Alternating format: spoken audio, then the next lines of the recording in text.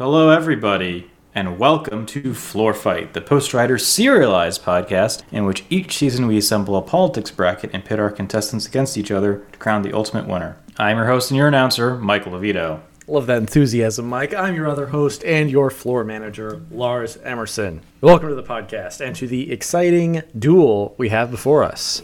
We have 24 entries remaining after our first part of the second round, so we are ready to wrap up round two here. Well, it's not really a duel so much as a series of duels. Indeed. Because we will, this episode feature 8 matchups between losing presidential candidates, because the premise of this show is to pit them against each other to find out who was the greatest president we never had.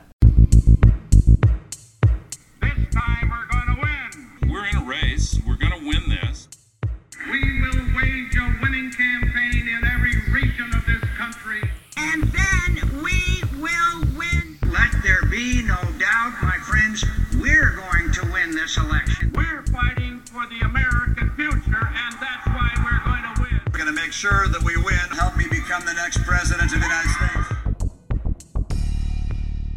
Reminder for our listeners how this works. We started with the 56 runners-up in the competitive U.S. presidential races, plus 16 of the top third and fourth place finishers, 8 of whom won their play-in games to make it into the top bracket. All candidates have been seeded based on their percentage of the popular vote. So you may remember Samuel Tilden, who was our top number 1 seed because he won the highest percentage of the vote. He lost in our last half, unfortunately. So our top number 1 seed is out. But as we go through each matchup, we will introduce the candidate, the year, their seed, who they were bested by, and give some context on that election. Then Mike, you and I will debate the merits of each before crowning that round's champion. If we cannot agree, we will flip one of those magical coins that decide elections in Virginia. Back to you, Mike. Thank you, Lars, and thank you to the listener. Yes, you, the listener who can follow along with our live updating bracket on our website. You just have to go to thepostrider.com/floorfight to see the seeds, victors, upcoming matches, and to follow along with us each step of the way. All right, so let's get down to it and get into the second part of the round of 32. Thanks, Mike. So we're kicking off our last half of round 2 here with number 1 seed Richard Nixon. A reminder, that is from the election of 1960, versus Benjamin Harrison. Kind of a surprising victor from our first round, who is a number 8 seed. Yeah, so let's start off with talking a little bit about our first seed, Richard Nixon, who was, of course, Dwight D. Eisenhower's vice president at this time.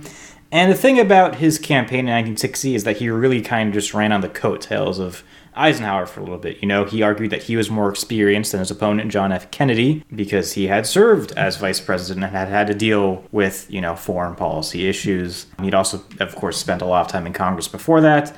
He also ran on anti-communism. He was kind of an ally of Joseph McCarthy at the time, but of course not so much of an ally that it became an issue for him later on. Then he also had some sort of very broad, actually some racially progressive things, like his vice presidential candidate, Henry Cabot Lodge Jr., actually said that they would make sure that there was a black cabinet member in their cabinet. Of course, the presidential election in 1960 was very, very, very close. Not close enough that all those varies will let me get to the Wikipedia page on time so I can remember exactly how close it was. Nixon won 49.55% of the vote, which was less than JFK, who won 49.72%. Of course, there were whispers of maybe some dead folks voting in Illinois that would have cost Nixon the election. But being the classy gent that he is, he chose not to make a stink about it because he thought the presidency was just too important. Yeah. For all the lessons we should take from Richard Nixon about what not to do, maybe that's one thing that we should do. He was certainly a patriotic loser. Yes. Okay, let's briefly talk about Harrison. Like I said, this was kind of a surprising win last time. He defeated Adlai Stevenson in 56 to progress to this round. He was president during the election of 1892, and he lost to Grover Cleveland in Grover Cleveland's comeback tour. Cleveland had lost to Harrison the election prior, so Benjamin Harrison's presidency is in the middle of the Cleveland presidencies. Harrison had a lot of pretty significant economic legislation. There was the Sherman Antitrust Act. There's the National Forest Reserves, federal education funding. He was also in favor of voting protections for African Americans. Harrison did not play ball with kind of the GOP orthodoxy on appointments. He felt compelled to kind of run for president again because of that. And he would lose to Cleveland in that 1892 election. He got 43% of the vote. Cleveland got 46% of the vote. That was the same election where James B. Weaver won 8.5% of the vote, you may remember. But Cleveland did end up winning. Why did we ended up pretty happy with Harrison, I want to say. We gave him quite a debate against Stevenson, but I think by the end we were like, Harrison actually very genuinely deserved another term. And that may have been anti-Cleveland, but... It may have been. I really can't remember off the top of my head. I think part of it was we were kind of charmed about this idea that he felt like he had to run for president because That's right. because he wasn't corrupt enough for everybody else. Right. And, I think it's kind of hard to argue with a lot of his policy. I mean, I don't know, you might not like tariffs or the gold standard, but, right. Labor rights are good. I think paying veterans pensions are good. I actually think we'd probably be better off if there was more federal oversight of elections. Certainly we would have been in the 1880s when, there was lots of nasty machinations going on in the states to make sure that not everybody could vote. Right. The Antitrust Act is good. Forest reserves are good. Voting protections are good. So I think he did a lot of good, but it's interesting, right? Because it's comparing him to Nixon. For all of Nixon's faults, he's kind of like a titan of history. Right. And do we feel comfortable having him lose to Benjamin Harrison? So I will say we probably went with Harrison much more easily than we went with Nixon. We gave Nixon probably more shit than he deserved against John Anderson in the first round. Mm-hmm. We almost flipped a coin, but we ultimately kind of came down. It's like John Anderson was perhaps not quite ready to be president, and maybe Nixon would not have. If Nixon doesn't lose the election of 1960, maybe he's a less suspicious guy.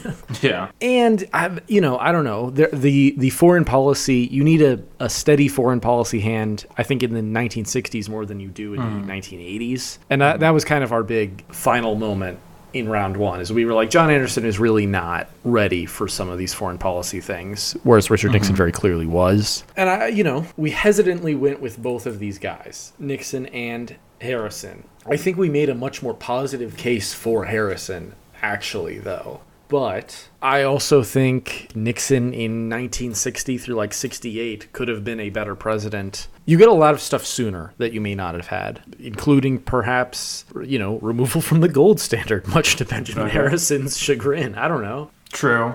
You asked a series of 3 questions when we were advancing with Nixon, right? You were like, do you still get civil rights legislation? We were like, yes, but it'll be later, which was not good. That was a strike against him. Do you get the space program? Yes. Do you get the Great Society? And we kind of said, yeah. I don't know. Give me your read, Mike. So it sounds like you want to go forward with Nixon. I actually am leaning more towards Harrison at the moment. I'm kind of waiting to hear what you think. Wait, say that again. You're leaning more towards Harrison? I'm leaning more towards Harrison. I do not think Cleveland was a good president. I think he was generally on the wrong side of history. I think JFK, I hesitate to say JFK was a good president. I think he was president.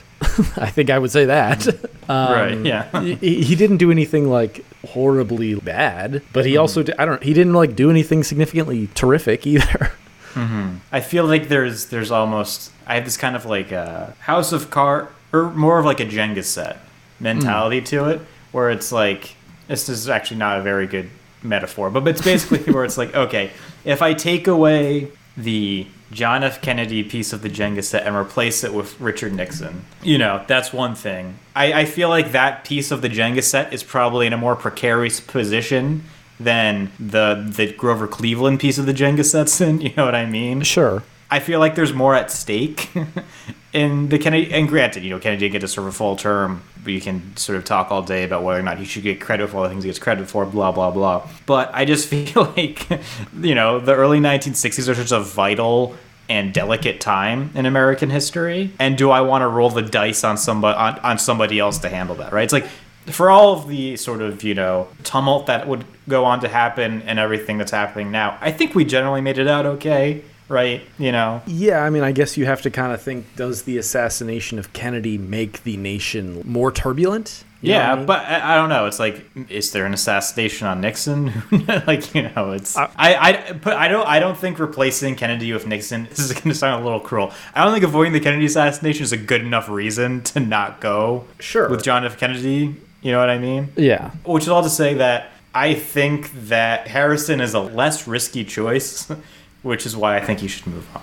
Yes, I actually think we can make a better positive case for Harrison. You know, I mean, Harrison was, granted, he's a Republican at this time, which is, I guess, what you'd sort of expect from any Republican president. But, you know, the voting rights enforcement for African Americans at this time is not nothing. That's massive. I mean, think about how much further he could have gone given a second term. I think Harrison is more deserving of a second term than Nixon is of being president 8 years earlier. You know? Yeah. So I'm good with Harrison advancing in this somewhat upset. Yeah, so am I. All right. Let's move on to the next round. We have number 5 seed Thomas Dewey in 1944 versus Martin Van Buren in 1840, who was a number 4 seed. That's a close matchup there. Yeah. So Thomas Dewey, we talked a lot about him, not our last episode, but when he was first introduced to this bracket. And so he was, of course, governor of New York. He was like leader of the moderate internationalist wing of the Republican Party. Think Eisenhower, think Wendell Willkie, another entry into this bracket. And as such, he actually mostly agreed with FDR, who he would end up losing to, on most foreign policy issues. But he just didn't like the Democratic Party, basically. He thought they were corrupt. He thought the New Deal was inefficient and communistic, and generally wanted sort of smaller government and like a less regulated economy. And his whole argument was basically, it's like, you know, it was 1944, we were nearing the end of World War II, and he was like, we had Roosevelt do his thing in the war years. Who do you want to lead you out of it? Who do you want to help construct this great new post-war order? Well, the answer, of course, people said was Roosevelt, because Dewey only got 45.9% of the vote. And of course, the people would not really get Roosevelt because he would pass away shortly thereafter, and Truman would become president instead. Dewey would run again against Truman. That's true. And then they decided they liked Truman enough to give him another crack at it later. So, yeah. So, yeah. Martin Van Buren in 1840. So, Van Buren was president in this point. He's a name we have a lot in here as well. In 1840, there was this economic peril. There were debates over westward expansion and slavery. Van Buren supported an independent treasury system, storing funds in vaults rather than banks. He refused to admit Texas as a slave state, but he was hurt by deflation. And in the election of 1840, he lost to William Henry Harrison. Van Buren got only 46.8% of the vote in that election, and the Whig Harrison became president. So, who would have made a better president, Mike? Dewey in 1944 or Van Buren in 1840? that's an interesting question, Lars. If only someone had a podcast to answer these questions for us. I'm sure there is some place where I could find this. But, like, I almost want to know more about, like, what Thomas Dewey wanted to roll back in the New Deal, you know? Yeah. And if I had foresight, I probably would have tried to find a more exhaustive source on that. But I unfortunately didn't have the time. We talked about how we think Thomas Dewey is, like, pretty interesting and we kind of like him. That is one thing that would give me pause, right? Because back in the 40s, like, I want to, like, reform the New Deal or whatever. That would mean everything from, like, oh, I want, like, to not pack the court, and then also maybe not, like, pay farmers to just, like, pour milk into wells to, like, control prices. And then it could also mean, like, I think we should abolish Social Security, right?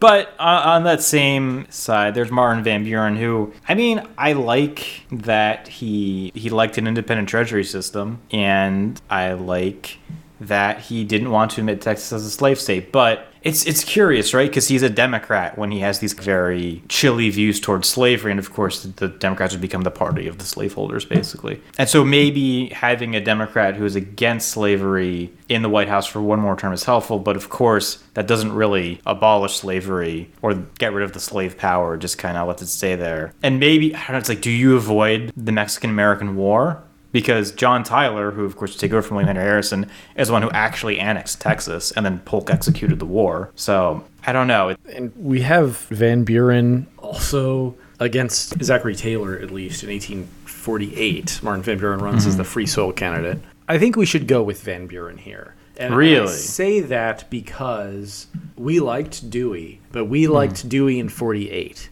He advanced in 44 because he was actually up against William Henry Harrison in the first round. But we sort of agreed that FDR and therefore Truman deserve like to end the war and like see their vision like finalized, and that like putting Dewey in right there was probably, would it have been fine? Yes, I actually think it would have been fine. But I think you do need that Truman wrap up to the war, and just let him finish it. Like it's such a nice like turning point in the post-war kind of era is 44 is that election. Don't change the horses in midstream, as, right. The Roosevelt campaign said. It's funny how I feel like we've gotten to this point where it's like when you think of like a thing like this bracket, it's like you think, oh, like what great historical wrongs can we right? But now I feel like we're like, okay, like what what can we preserve and like do the least damage to? Is this how these first two matchups have gone? Right. Which is like maybe not as exciting. But I think you've persuaded me on Van Buren. Because William Henry Harrison is not like a good president. He certainly was president like JFK, but he's not. I don't think you'll ever convince me that he was good at it. And I think Dewey would have been a good president in 1949 and on. I don't think this is his time, and I think Martin Van Buren deserved a second term. Yeah, I can get down with that. Okay. Well, lucky for you and our listeners, Mike, in the next matchup, we have a number 6 seed, Thomas Dewey in 1948, versus a number 14 seed, Teddy Roosevelt from the 1912 election. Yeah, so you know how in 1944 we said that Thomas Dewey called the Democrats communists? Well, in 1948, he actually ran against the Red Scare and Red Baiting, so I guess he thought he was going a little too far to the right for the American people after they voted Roosevelt into an unprecedented fourth term. But the thing about this campaign is he really didn't offer a whole lot of ideas. He spoke in a lot of platitudes and like optimistic rhetoric, and the Congress at the time was controlled by Republicans, and they were kind of called the do-nothing Republicans because they didn't really do anything. I wonder what that's for. Yeah, right. And Dewey just kind of campaigned on like, I'm going to unify the country, but without really saying how. I mean, he did say he wanted to expand Social Security, which I guess kind of answers my earlier question. He did actually want to fund public housing, expand civil rights legislation, and promote the health and education of the country by the federal government. But again, not a lot of details. And in fact, one writer said that no presidential candidate in the future will be so inept that 4 of his major speeches can be boiled down to these historic 4 sentences. Agriculture is important. Our rivers are full of fish. You cannot have freedom without liberty. Our future lies ahead. Yeah, well, a slightly more exciting candidate, Teddy Roosevelt in 1912. We've talked about this election a few times because we've had a few losers from this election. Reminder for our listeners, Teddy Roosevelt was president. He then stopped being president and said Taft should be president. Then Teddy thought Taft wasn't a good enough president. So in 1912, he ran against Taft in the Republican primary, and Teddy lost that primary, and he is a little bitch. So he starts his own party to run against Taft in a general election and completely split the vote against Taft. So Woodrow Wilson would win, but Teddy Roosevelt was running. Mike really likes that every time I say it. I mean, what else would you call this president who was famously very physically fit and a war hero, but a little bitch? Yeah, I don't know. Teddy Roosevelt was running on that 8-hour workday, federal regulation, social insurance, but Taft and Teddy split that vote. Roosevelt got 27% of the vote. Taft got 23%. So the Democrat Woodrow Wilson won 40 states and the election. Yeah. All right. So now we've got the better Dewey. Mm-hmm. All right. Let's talk. Let's deal. Better Dewey. The better Dewey, apparently the vaguer Dewey as well. So I've been thinking about this, right? And I think, and this also kind of has given me like another idea for a podcast, but we'll talk about that off air. But I think that if I were alive in like 1948, like I would have been like a Dewey Republican. Like I think if you factor in just kind of like my family background and think my sensibilities in general, like there's something that I find very appealing and interesting about these sort of like liberal internationalist, eventually Rockefeller Republicans of like the mid 20th century. And I think it'd be cool if one of those, I mean, like Eisenhower was technically one of them, right? Even though he was not sort of like traditional politician, but that's like how his viewpoints basically aligned. You know, we're saying who was the greatest president we never had. I don't know if Thomas Dewey is the greatest president we never had, but he is definitely the one I would be most interested to see be president, just because of the ripple effect it could have had in the future, right?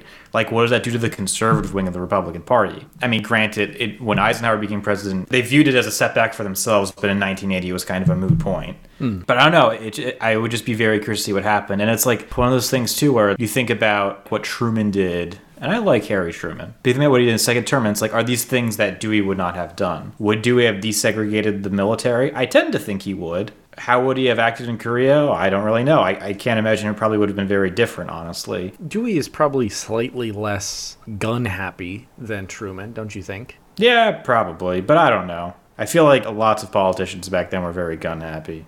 I mean, Truman was like, he disliked guns enough to fire General MacArthur when he was like, you know what we should do? Invade China. Yeah, right. Well, speaking of very gun-happy politicians, I am actually completely sold on this. I do not think Teddy Roosevelt should advance. I think we've made actually an uncomfortably sane and reasonable case for why Woodrow Wilson absolutely should have been president. Yeah. Which is an unfortunate takeaway. I think we've made that case pretty consistently and effectively. I don't know. We were not kind to Taft. We were okay with Roosevelt, kind of. But in unpacking that 1912 election, every time we've said, like, Wilson should have won. Yeah. And it's ultimately better that Wilson won. Because I don't think Teddy Roosevelt, well, he probably gets you into World War I sooner. He'd been president already. I don't know. He had his chance. Yeah, I don't know. Also, I mean, like, because I'm looking at it now, and it's like, the argument would be like, oh, well, you know, he wanted all these sort of like labor protections and stuff. It's like, yeah, you know who else did? Woodrow Wilson. Right, exactly. And you know who also got him done? Woodrow Wilson. Right. And you know who I think would probably be like more likely to send American troops to World War I before we were ready for it? Teddy Roosevelt. Right. I also don't probably would have invaded Mexico after the Zimmerman telegram. Right. I also don't want to reward this behavior that Teddy has of like running against your own party's president, who you fucking picked. You don't get to run in your own little party for that. I don't want to reward him. I think Dewey should advance. Our fervent defender of the two-party system in smoke-filled rooms, Lars Emerson, has spoken. Speak now or forever hold your peace, Mike. No, I agree that Dewey should go forward. All right. See, one of the Deweys has gone through. Yeah. Okay, next up we have John Quincy Adams, number 7 seed, versus Winfield Scott Hancock, a number 2 seed. Yes, so John Quincy Adams, of course, attained the presidency in controversial fashion when he won in a contingent election in the House of Representatives when none of the 4 candidates running for president got a majority of the vote. People called it a corrupt bargain because he promised one of his opponents, Henry Clay, to be Secretary of State, and that really upset Andrew Jackson, who ended up beating him in 1832. John Quincy Adams called Jackson violent and unstable. It's most famous for like the coffin hand bill, which was like a tack ad handed out that had like all these pictures of coffins and being like, these are all the people Jackson killed in duels and stuff. But Quincy Adams, as far as like his actual ideas, he supported the American system, which Henry Clay supported as well, which was, you know, just these sort of like vigorous investments in infrastructure and then also high tariffs to protect the American economy. Compared to Jackson, he was an anti-populist, and of course, why wouldn't you be? If you were an Adams, right? If your family had gone back all those years in Tony, Massachusetts. He also, as far as ideas for his term, he wanted to establish a national university. He wanted to increase relations with countries of Latin America. And he had all these ideas, but Congress was not interested in any of them, so they did not go through, and he lost re-election. Excellent. Winfield Scott Hancock. So this was the election of 1880, where he was running against James A. Garfield. Hancock was the Democrat, Garfield was the Republican. Hancock lost that election. He got 48.2% of the vote, a very, very close election. Garfield only got 48.3% of the vote. There was not like a lot of difference between the candidates in this race. Hancock was against protective tariffs. He was the guy you may remember for our first round. He thought tariffs should be a local issue. That is, sorry to interrupt, but that's kind of up there with Trump being like, so what do you think should happen in Israel and Palestine? And he's like, well, you know, whatever they can agree on.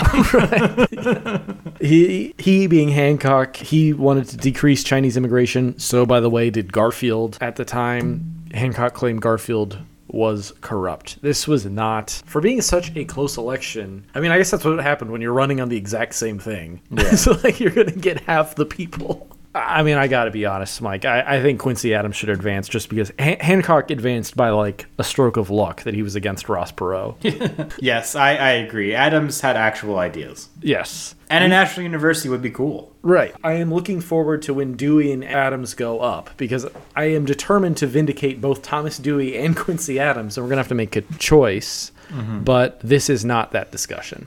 I agree. Adams advances. Hancock barely gets any episode time at all. And we will take a commercial break and be right back.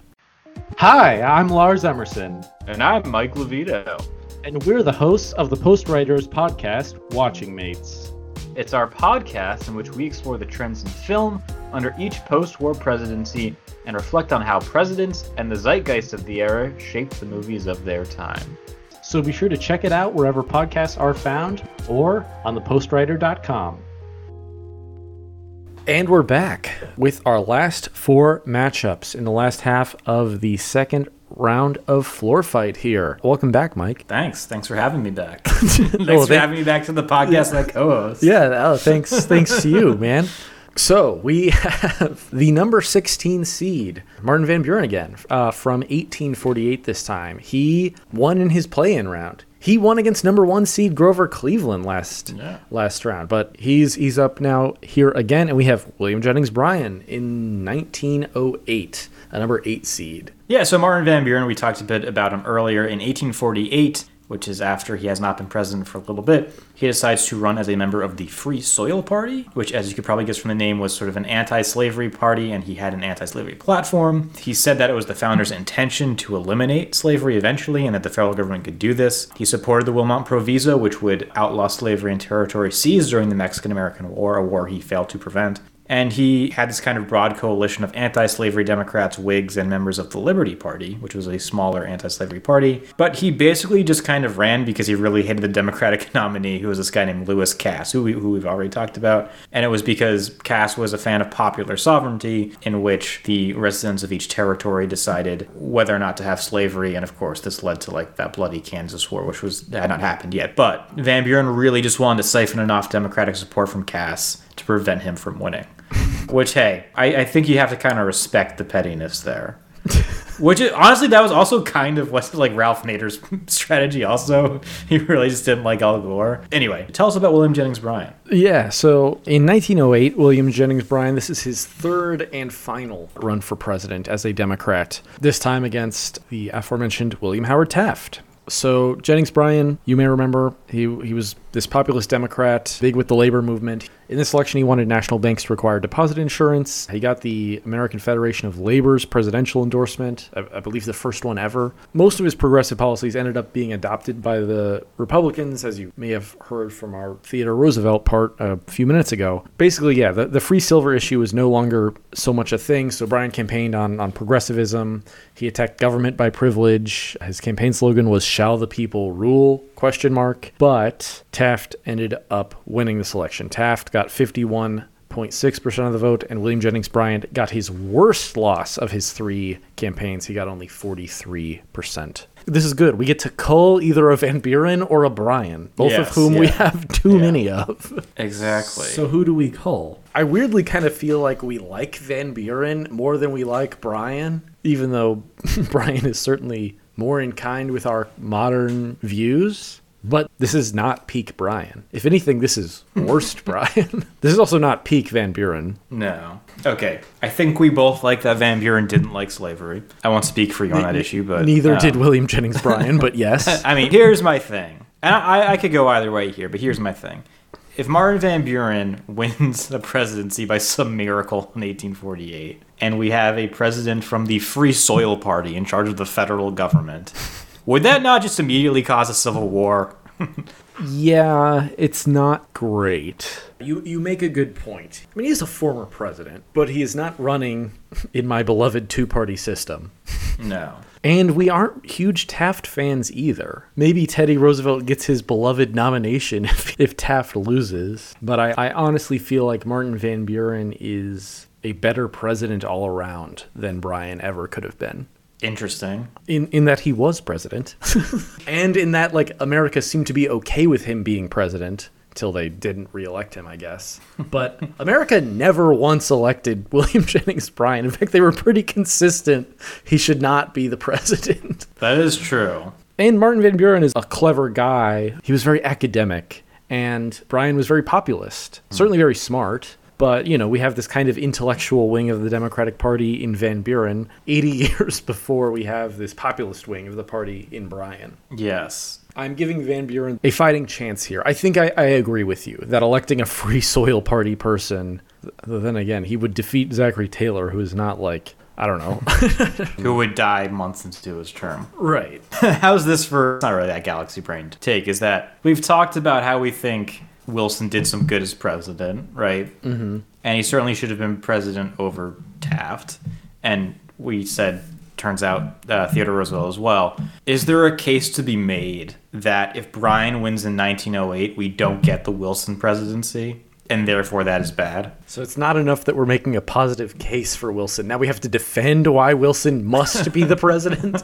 We have talked about Bryan's views on internationalism, right? He has said some kind of vague things. It's like, we should be not imperialist at all, but that the U.S. should be like the arbiter of the world. Yeah, a force for good, a global force for good. Right, which those are kind of two incompatible views in my mind. Yes. I think Bryan would really struggle in a war situation, but you made a good point about Van Buren. You may very well get maybe a mini civil war or a full-scale civil war earlier in the mid-1800s. I'm inclined to think Van Buren is a better pick for war over Bryan. I don't know. Well, okay, actually, I think I've silently talked myself into Bryan now, though. Because I think that he'll probably do the things we like about Woodrow Wilson, right? I can't see him not supporting a federal income tax or I don't know how he'd feel about a treasury system. But in fact, you could argue if Van Buren was president, we would have had a treasury system earlier or federal reserve system. Is that the same thing?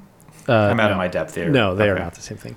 Okay. Because Wilson founded the Federal Reserve. A central bank. And there just wasn't one until Wilson was president? For a period, yes. Okay. There was also money was issued by banks for most of that time, right?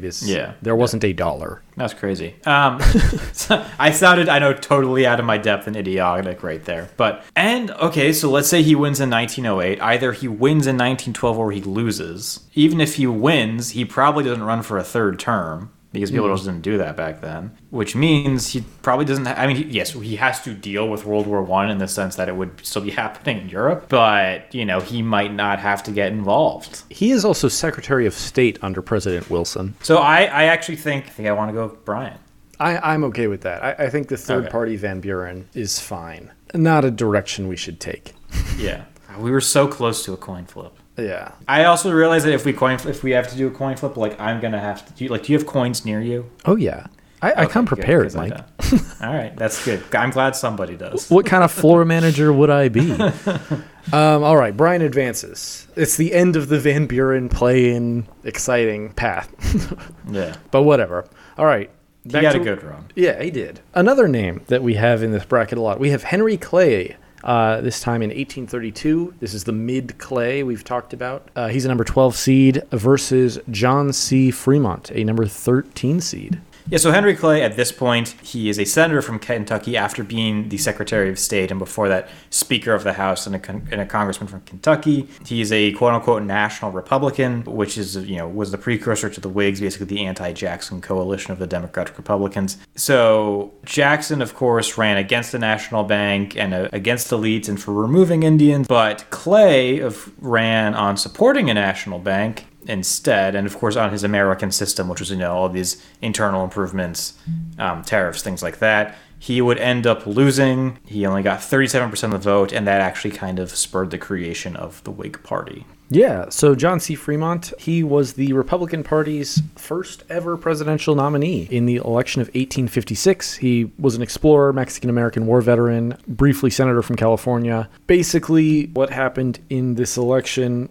is all these candidates were nominated because they had like not been in the country and no one wanted to take an issue on slavery, but Fremont like did take an issue with slavery because he was a Republican. So Fremont ended up getting 33% of the vote, losing to Buchanan in the 1856 election. Fremont's kind of rallying call was free speech, free press, free soil, free men, Fremont, and victory. Fremont is not like super beloved. We mentioned among like Native Americans, though he is a very famous figure in the American West. This is an easy one. I think 1832 Clay is peak Clay. I think this is when you need Henry Clay the most. Because it stops the Jacksonian tide. Yes. We've talked a lot about the election of 1824, but remember that Clay is like the third choice in that one. It's really Quincy Adams versus Jackson. And I think Clay in 32 is the nominee in his own right at a time when he is most important. He is running like explicitly against Jackson. Fremont does not strike me as a very competent leader. Yeah. He seems just kind of like a weird guy. Yes. Like, like when John Wilkes Booth shot Lincoln, he said 6 semper tyramus, which means death to tyrants. Yeah. I could see Fremont becoming like an actual tyrant, like the Civil War, and using that as like an excuse to like consolidate power and turn it into like Fremontistan. Yeah. So I don't have particularly strong feelings that Fremont would be a good president. And yeah, I think if you elect a Republican in 1856, you probably get a civil war in the next 4 years.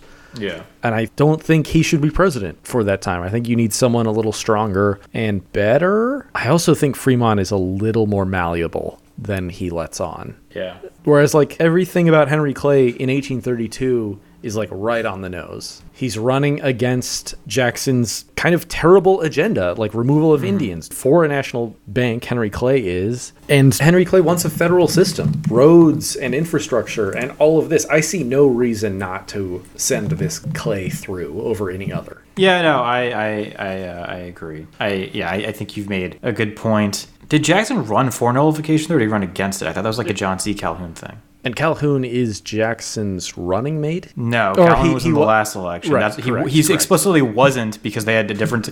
The reason why the nullification crisis happened was because Jackson actually continued a tariff that the nullifiers thought would be nullified if he was president. He was not enough of a nullifier for Calhoun. Right. But yes, it's all to say that, yes, I agree with your take on Henry Clay, and I just don't trust John C. Fremont. Okay. All right. Clay in 1832 advances. Next up, we have another William Jennings Bryan, this time from 1900, and he is up against Gerald Ford. Yeah, so this was Bryan's second run, and his second run against William McKinley. He was still running on free silver and antitrust, but he also focused more so on anti-imperialism and expansionism, hint, hint, the Spanish-American War, which had just ended. And he was against annexation of the Philippines, and he actually got the support of the American Anti-Imperialist League, who had previously supported McKinley, which I'm sure they felt like such fools for doing so. But much like, well, I guess until very recently, people didn't really care about foreign policy then, and it didn't stick, so he just kind of went back to his whole populist shtick, and unfortunately, that did not work for him either. Cool. Gerald Ford. He was president. He was a Republican president. He ascended to the presidency after Richard Nixon resigned. Ford basically pledged to continue Nixon's not shady, illegal agenda. He had what was called like the Rose Garden strategy, where he basically just kind of governed shamelessly. It was not a very issues-focused campaign in 1976, but Ford had wanted to end price controls on natural gas. He pardoned Nixon, kind of controversially. That came back to bite him a bit. He ran sort of against big government too, but Ford got 48% in that election. He lost to Jimmy Carter, who got 50%. We were very kind to Gerald Ford in the first round. I even said that I think Gerald Ford has a good case for why he should continue to be president. Yeah, do you stand by that? I think I do. We eliminated Jimmy Carter in the last round. Why not? If not now, then when? If not Ford, then who? How comfortable do you feel giving Dick Cheney and Donald Rumsfeld an even earlier chance to continue to work in the White House? I mean, what are they going to do? My feeling with the 1976 election is that neither of those men really inspire much confidence, honestly. Sure. I don't think Carter was a very effective leader, and I think that if Ford had never basically, I won't say stumbled, but if he had not just almost miraculously become president, I don't know that he ever would have run. I don't know. Can you make the case against Bryan? In 1900, McKinley dies, right? And Teddy Roosevelt becomes president in 1901, so the year after this. I don't know. I like this Bryan more than I like Bryan in 1908 is the problem, right? I think this is when you need to really embrace a better monetary policy. And, by 1908, you're a little late on advocating for some of these things because they've also been assumed by the Republican Party and the Democratic Party. I mean, everyone is kind of on board with this 8-hour workday in that brief little window, right? Whereas here, not so much. I think this is peak Bryan. But I don't know that I love the idea of a William Jennings Bryan presidency. I cannot make a very good case for that he would be a very good president. He is not particularly experienced. He had been a congressman very briefly from Nebraska, and I don't like when populists get into the White House. They don't really they don't do very well. And they often end up doing a lot of bad things. And Gerald Ford is certainly not a populist. And I think you could convince me that Gerald Ford would have been a better president from 77 to 81 than Jimmy Carter would have been, for sure. I also think that probably leads to a Democrat getting elected in 1980. How do you feel about us not getting the Department of Education and Energy? Oh, now you're making a case for Carter, man? What's going on? Oh, I'm just, I know what Rick Perry would think about it, but I want to know what you... I don't know. I guess those are both fine departments. Yeah. I mean, I bring that up to partly illustrate a point where it's I can't really think of anything that Carter did that had he not been elected, we would have missed a lot outside of those two things, because everything he tried to do that was not deregulate the economy was defeated. There is an alternate universe where Jimmy Carter is successful in his energy policy, and everything we're talking on is run on solar power now, and it would be awesome. But unfortunately, that didn't come to pass. I mean, Ford wanted to end price controls. Yeah. He was certainly, I think, more right about the economy than Jimmy Carter was. Did Carter not basically end up doing what Ford would have done? I suppose. Jimmy Carter actually is behind a lot more deregulation than people think. The whole transportation deregulation, that was not Reagan. That was very much Carter, which is actually to Carter's credit, because I think that is a good thing. Does Gerald Ford nominate Paul Volcker to the Federal Reserve? Because that's very important. In a good way or a bad way? In a good way, in that you have this nightmarish stagflation in the late 1970s. And, Volcker kind of takes over and destroys the economy to kill inflation. And I guess Ford was already in that direction, right? As he was trying to get rid of price controls because that was not working. I don't know. I just feel like I trust Ford in the White House more than I trust Bryan. I think that is why I come down probably more in favor of Ford. But it is not this is a 5 out of 10 for me. Yeah. I'm going back to the Jenga set theory of history. Sure. And I actually think that in contrast to the first matchup we did, yeah, I have a hard time seeing a Bryan. Politically, I'm probably more sympathetic to William Jennings Bryan. I also have a hard time of seeing a Bryan presidency succeeding. Perhaps in a way he would have become his era's Jimmy Carter. And it's one of those things, too, where it's we got to, outside of the anti-imperialism stuff, which I don't think anybody was really going to end, we got there eventually on the progressivism. I'll give in on Ford. I'm 5 out of 10 on Bryan, too. Like I said, this is peak Bryan. If you have one sentence for why we should go for Bryan over Ford, you could convince me. But I have yet to hear it. I guess the problem is I just don't feel very good about either of them. I don't either. The biggest thing I think was it'd be nice if we had left the Philippines earlier. That's the biggest thing I can say. It would have been nice if we got to certain labor reforms and economic reforms earlier, right? But there was part of me that wonders, the fact that we got to those anyway, does it make a Bryan presidency? I don't know enough about early 20th century politics to make this bold proclamation I'm about to make. But the thing about the Democrats and William Jennings Bryan in particular, at that time was that his base was like rural, right? And you had the support of like farmers, basically. The thing about the Republicans, they had a much more like urban appeal. Right. Which also meant that they had more access to like the centers of power in like New York. I think you could make an argument that Theodore Roosevelt's style of progressivism was more important because the progressive steps he ended up taking that set up, you know, Wilson and Taft and a bunch of other, and I guess eventually Franklin Roosevelt, it helped to kind of make maybe some of the power brokers be like, okay, this is not sort of like a bottom-up revolution that we're going to have to squash, right? Right. Like, I feel like there's a chance that there's like an attempted coup of Bryan as president. Yes, and if you want to go that far out, I think you look at Ford and Nixon's, I mean, more especially Ford, right? And I kind of think of Ford as like a Rockefeller Republican, just perhaps not. He governed like one. Yeah. Yeah. Just not very charismatically. And it's kind of that same thing, right? Is you get kind of the elites in the Republican Party who are fine with Ford, and you can get some middle class people. You're not getting this like bottom up revolution from the Reaganites. That appeals to me. Do I think Ford is the best president we never had he been president those 4 years?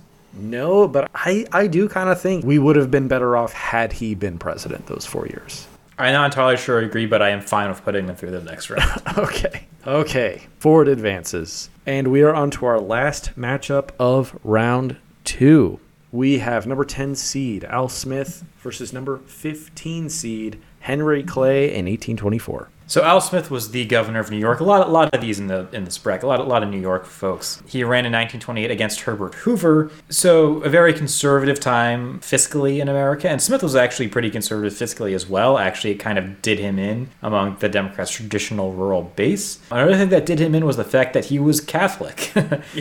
People did not like that at the time. They did not think Catholics should be powerful, especially if you were, you know, in the South or something. In fact, he didn't even carry his home state of New York at the time. He was also, another thing that actually hurt him at the time was that he was against prohibition. And that was like his big differentiator from Hoover. He wanted alcohol to be legal, which I'm sure people who were racist against Catholics thought was hilarious, considering the Irish population tends to be more Catholic than not. So yeah, he ended up losing because of the 3 Ps, as one reporter called it: prosperity, prohibition, and prejudice. Oh. So Henry Clay in 1824, this is the name you've probably heard the most in this podcast. In 1824, ran for president. He was Speaker of the House. He was from Kentucky. He was a Democratic Republican in this election. He got 13% of the vote, and he stood for that 19th century Hamiltonian ideal, the American system, central bank, infrastructure, tariffs to protect industry. He was personally opposed to slavery, but he did own slaves. He was a slavery gradualist in many ways, kind of a fight the fights you can win. He lost this election in 1824. He got 3rd place, but he was nominated by John Quincy Adams to be his Secretary of State. This was that corrupt bargain election we keep talking about, where Adams defeated Jackson after a contingent election in the House, during which Clay was Speaker. So we let Clay advance pretty easily against James Blaine in the first round. Al Smith versus Adlai Stevenson in 1952, which was more of a debate, I feel like. We kind of decided that Smith should advance because maybe the Depression doesn't go so poorly at the beginning. Because it was more of like an anti-Hoover argument, I think. Right. I don't know. What's your initial read? My initial read is that Al Smith, even though he might have been better than Herbert Hoover, was still like against the New Deal. And to me, it's just kind of like, would I have loved it if Prohibition ended earlier? Sure. That probably very much good. Alive, yeah. I mean, I can tell you it was rough those few years, but that would be like a positive coming from this campaign. But outside of that, I can't really point to you. The Great Depression still happens, right? Right. You know what I mean? And I don't see him making a meaningful enough difference. Whereas I think we've kind of like taken like a broadly anti-Jackson position on this podcast.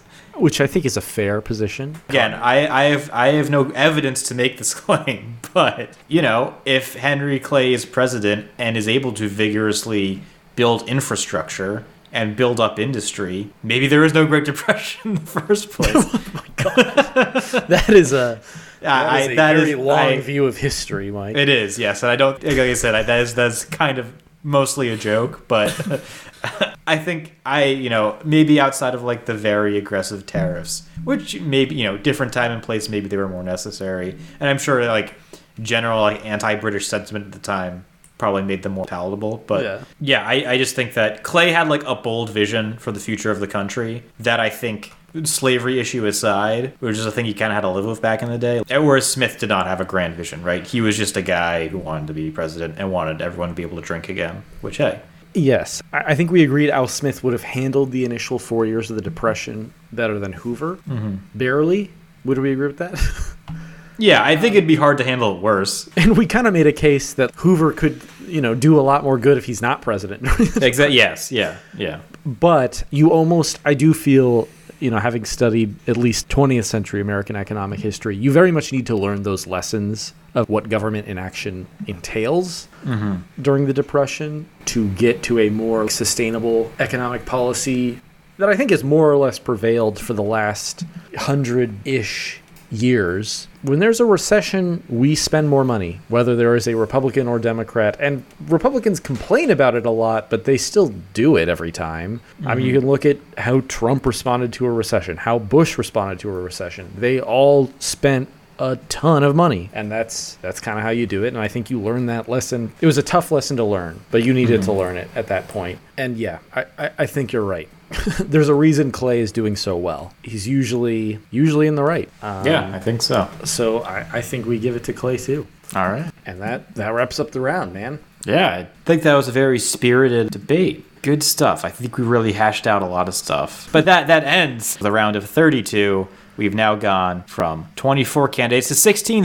Any surprising results to you, Lars? The Ford v. Bryan, I do think is surprising. I came prepared to. I actually assumed you would be giving the more pro-Ford argument there, because you were pretty bullish on Ford in the first round. I was surprised that Bryan advanced in 1908 against Van Buren, because we've also been very pro-Van Buren this far. I think that was the most surprising. I think Quincy Adams and Dewey were very obvious. Harrison advancing over Nixon. That was an early semi-surprise. That too. And also I think honestly Van Buren beating Dewey 44 is kind of surprising, considering all the love we gave Dewey last round. But yeah, I think you kind of covered it. I was surprised how protracted the Ford versus Bryan discussion was. Yes. I mean, I will say now that we've completed round 2, all 3 Henry Clays have advanced into the Sweet 16. Only 2 of the William Jennings Bryans have, though. That's interesting. And we only have the Martin Van Buren up for re-election, who has advanced too, of our frequent flyer candidates. We may end up with like a Clay versus Clay matchup at some point. It's actually a very likely outcome. Yeah. When was he more necessary? Yeah. In a similar vein, we're looking ahead to matches that are coming down the pike. What are you most looking forward to? So from this episode, I think that the Thomas Dewey in 1948 versus John Quincy Adams, I think that is the match to watch. I think from this half of the map, I think that will be the hardest to settle. That is hard. Yeah. Because we've been very weirdly pro John Quincy Adams. Yeah, I agree with you on Dewey versus Adams. I also think that Bryan 08 versus Clay 32 could be interesting. Yeah, I think you know how I'm going to come down on that one. Yeah, I think I do. Well, we'll just have to wait to find out how you come down on that, as will you, the listeners. So if you want to find out how Lars comes down on that, you should subscribe to this podcast, wherever podcasts are found. Or, of course, just find it on thepostwriter.com, where you can stay tuned in live with our updating bracket at thepostwriter.com/floorfight. You can see how each candidate fared as we whittle them down over the course of the series. They're almost all whittled down. We're doing a lot of whittling.